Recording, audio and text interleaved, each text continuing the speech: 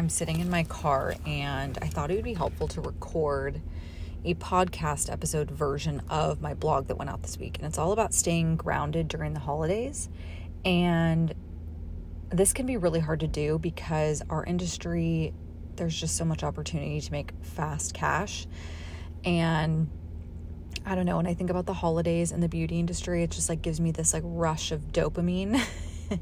Just thinking about the money that we could make, the money that we do make, and just how addicting it is. And so it's really, really important to remember your non-negotiables. Some of you might not have them. I remember there was a time in my career when I had no non-negotiables. I would have taken a client at 9:00 at night. I worked weekends. I worked early mornings. My priority was making money and as much money as I could. And then, a couple years in, I was like, oh, maybe I should take a day off. And so I started working a little bit less. But during the holidays, I remember it was just slam your clients, because then you get to enjoy your break. But then what actually ended up happening is I would slam my schedule with a bunch of clients. I would take them when I said I wouldn't. And then I didn't even end up getting like a Christmas or a Thanksgiving holiday that I really deserved as a business owner. And so throughout the years, I've just set some boundaries for myself and for my business, and just have really gotten very good at saying no to a lot of things. Now, this can be really hard to do, but I will say it goes back to what your priorities are. If your priorities are like saving, putting money in a bank account for a rainy day, you've got a vacation you need to save some spending money for, then by all means, work as much as you want. But just know that with the amount of work that you're doing comes the effects of, or not the effects, when you're working that much, you just have to realize that you're going to crash and burn at some point, or you might get sick. You might not be at your peak. And I always say you want to be fresh faced and ready to go for your clients. So if you're constantly working, constantly taking new clients and working late, then you're not really showing up as your best self, in my opinion, for, your regular clients that deserve your attention and deserve your health and presence, right? So going back to non-negotiables, no fly zones. These are days that I absolutely will not work ever. One of them is Sunday. It's always been Sunday, actually. I will say from the beginning, I never worked a Sunday. Now, that was just personal preference. You might have a Saturday. So whatever you choose, stick with it. Your clients have to learn to respect your boundaries. And I get a lot of questions from you guys, how do I set boundaries within the workplace? You just do it.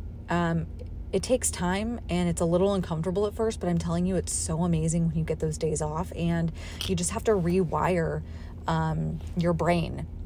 It doesn't always have to be so focused on making money, being busy.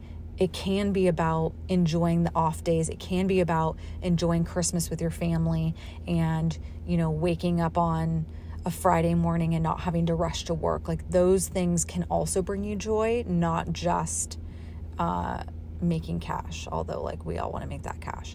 But okay, so that's one. The other one is this is so obvious, but rest and not drinking. The beginning of my career, I was definitely a glass of wine, 2 glasses of wine every single night. That was just my thing. I think it was just more acceptable to drink more often. As I've gotten older, now that I have a family, just things are different. I rarely drink, which is kind of shocking for me because, again, I was a social drinker. But in regards to taking clients and showing up, you just can't do that with a hangover. Even if you feel like you're fine, you're always a little on edge if you've had a glass of wine the night before. You don't sleep as well. You're just not on your A game. So especially during the holidays, I know it can be hard, but definitely avoid drinking. Make sure you're getting sleep. Make sure you're packing a lunch, you're eating breakfast. These are all these things that's as a kid, they're eat your breakfast, get a good night's rest, but it's so true. And especially as we get older, the more we've been doing this, the more tired we're getting. We have to take care of our bodies. So make sure that's a priority, especially during the holiday season, because if you're going to show up and you're going to be busy, you want to make sure that you are fresh-faced, ready to go. With that being said, with non-negotiable no-fly zone days, I call it no-fly zone because it's do not come in this direction, do not fly here, meaning you're never going to book an appointment on this day because it's not allowed. I will say, if you have boundaries, then it's a non-negotiable that you need to show up for your clients. You need to be there. You need to be on time, ready to go, dressed to impress. Like, you need to look like you care, act like you care, and just really, really be there because they're excited about the holidays. They're excited to see you. And so we want to make sure that we, that we're excited, that we're genuinely happy to be with them and to be providing these services for them.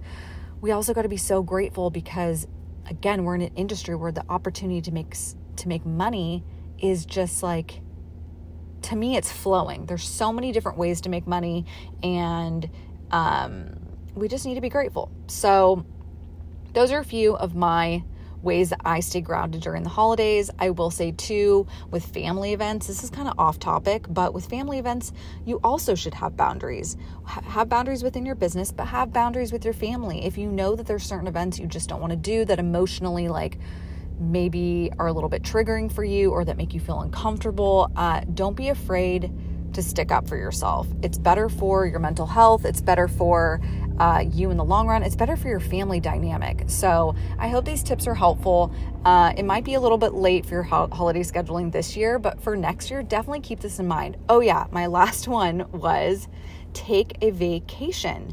So many of you say that January is a dead month. We know this to be true. After the holidays, everyone's laying low. They're preparing for taxes. They don't want to spend money. So instead of worrying about filling up your books in January, why don't you take a week off to just relax, to recover from the holiday, to kind of get your bearings straight and to prep for the new year? I can guarantee you're going to make it up in another week during the year. I can guarantee that the money that you made during the holidays will definitely make up for that week you take off. And I think you should just do this every single year so that you're not stressed about filling up your books anymore. Instead, you're actually looking forward to a much needed vacation at the beginning of the year because we all need a fresh start. So I hope you found these tips helpful. I wish you a Merry Christmas, Happy Hanukkah, whatever you celebrate. I love it. And I'll see you in the new year.